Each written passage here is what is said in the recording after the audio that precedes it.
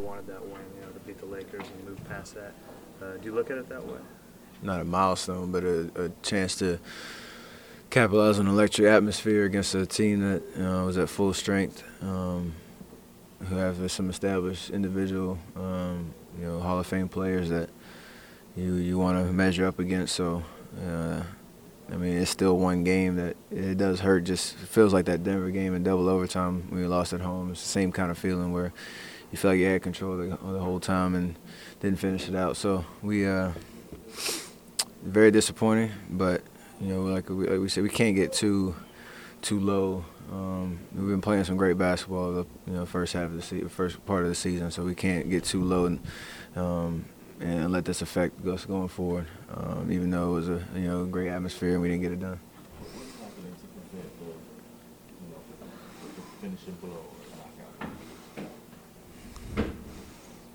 I wouldn't say we haven't had it, but when we were leading going in the fourth quarter, I think that's our first loss.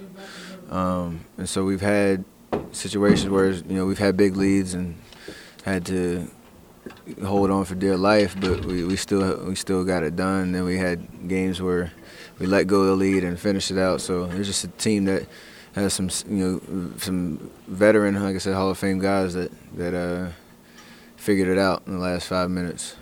So we got to learn from this and figure out a way to just stay solid throughout the whole 48 minutes,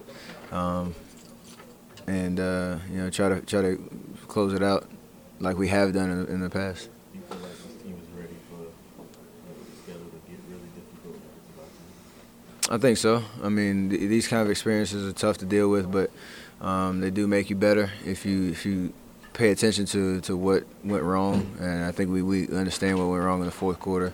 And so when you have games like these, could be every single night on the road at home, we'll be able to kind of just battle and not really worry about what happened a week ago, 2 weeks ago. That each game is going to be a chance for us to keep pushing.